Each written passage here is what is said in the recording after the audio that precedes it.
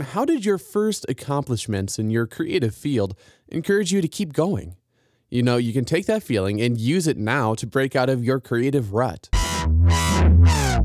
Welcome to Live Life Creative, breaking down the barriers to being more creative. I'm Dylan Kryenbrink. Thanks for spending some time with me today.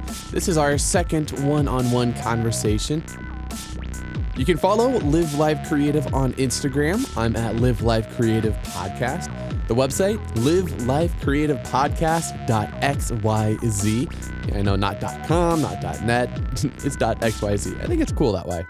I post each episode online there with show notes. Just go to the website and click episodes in the menu. You can send me a message, especially a voice message, to livelifecreativepodcast@gmail.com. I really appreciate those. I'd love to play it here on the podcast. So I want you to think back to one of your first accomplishments when you started your creative venture and how that felt. How did it encourage you and propel you forward to keep learning more and doing more? For me in photography, all it took was a piece of paper and a little ink. After just a few months of having fun learning photography, I became a published photographer. First of all, I'd like to thank the little people. Just kidding. But I discovered that one of my photos was published in a professional magazine, National Geographic perhaps, or Photography Monthly, you ask. No, a journal much more highly esteemed than those, the Fall Activity Guide of the East Grand Rapids Park and Recreation Department.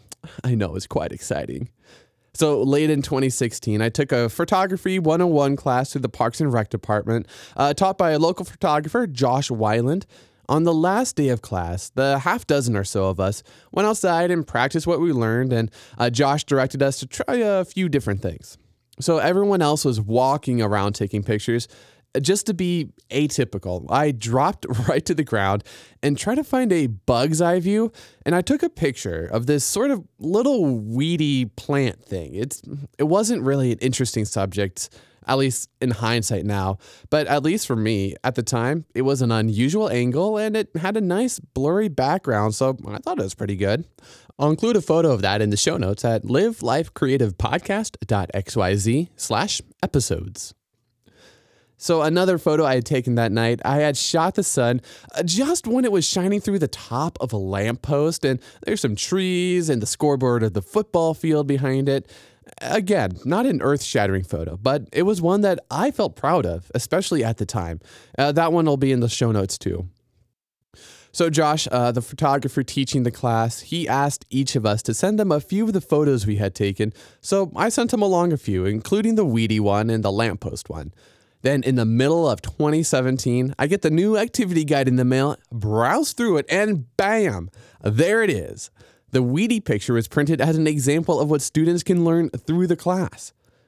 Now, obviously, this is not a huge award or anything, but it's just about the coolest thing for me to get a picture somewhere out there where other people have probably seen it, even if it's just in a sort of like local pamphlet newspaper thing. And a while later, I was browsing Josh Weiland's website. I saw he had a link to the classes that he teaches. Checked it out, and not only was he using my weedy picture, but he was also using the lamppost picture. And I thought that was pretty darn good. I liked that pretty well. Something that I've done was considered good enough to encourage other people to learn more about photography. I think that's so cool. I wanted to give you a heads up on something. Once we get to maybe episode 6, 8, or 10, somewhere around there, the older episodes of Live Life Creative are going to start disappearing. Now, that's going to be because we're going to run out of space on our podcast hosting company. They're the ones who store the actual audio that you're listening to. Now, if you want to be able to listen to past episodes you haven't heard yet, think about supporting the podcast on Patreon. Now, I've set up some goals there outlining how your support will be used to grow the podcast and allow access to this resource so you don't lose out on stuff you haven't heard yet. You don't want to lose this valuable resource. So to show some support for the show, go to livelifecreativepodcast.xyz/support or just click support there in the menu. Hey, thanks. So what does this mean for you in your creative journey? When you're working on new skills professionally or just picking up a hobby, Take each of those little landmarks as a badge of accomplishment. You're moving forward, you're making progress. Let it encourage you to keep going toward even bigger goals. You can use these memories as encouragement even longer by keeping a record of them. It can be as simple as a folder on your computer with a picture of what you've done and a few lines about what it means to you. Or you could get together with your artsy, craftsy grandma and put together a scrapbook. Now, don't underestimate the power of something physically in front of you, especially in a field where your craft is usually electronic, like graphic design for websites or writing a blog. Having something actually there that you can touch, it makes your accomplishment feel more real. When you're feeling discouraged about your work and you've lost the spark and the feeling of fun, just pull that folder out or that scrapbook and let it remind you of what it was like when you were first starting out. You had fun. Everything felt new. You walked around and thought all the time about how you would design this or photograph that or constantly be writing down prompts to work from later. You can recapture some of that feeling when you remember how far you've come and all the milestones you hit along the way. Now, sure, probably looking at that old stuff maybe makes you cringe now, but at the time, hopefully you made it without judging it. You felt free to create. And when you're stuck now in a creative block, going back to that feeling of freedom is exactly what you need again. And don't stop looking for those accomplishments even now today. If you're stuck in a rut and you're feeling down about yourself, take a look back at the last couple of things you've made and think about what's cool or new about one of them. Take that as a milestone and encourage yourself that you're still doing good work. How you talk to yourself and how you think about your work is at least half the battle towards unlocking your creativity again. Thanks for spending some time here with me on the show. I'm glad I got a chance to hang out with you. And again, I'd love to hear from you. What was something you created when you first got started that you were really proud of? Send me a voice message about it to livelifecreativepodcast@gmail.com. You can just open any voice memo app, record what you want to say, and hit the share button to bring it into your email.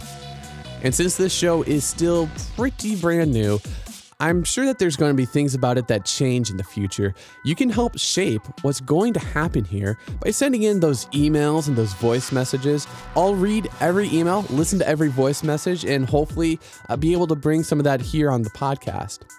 And I especially want to hear what you think about this kind of one-on-one episode. I want the podcast to enable you to do your best work. So if something's not working for you, I want to change it, tweak it, fix it, so it's more effective.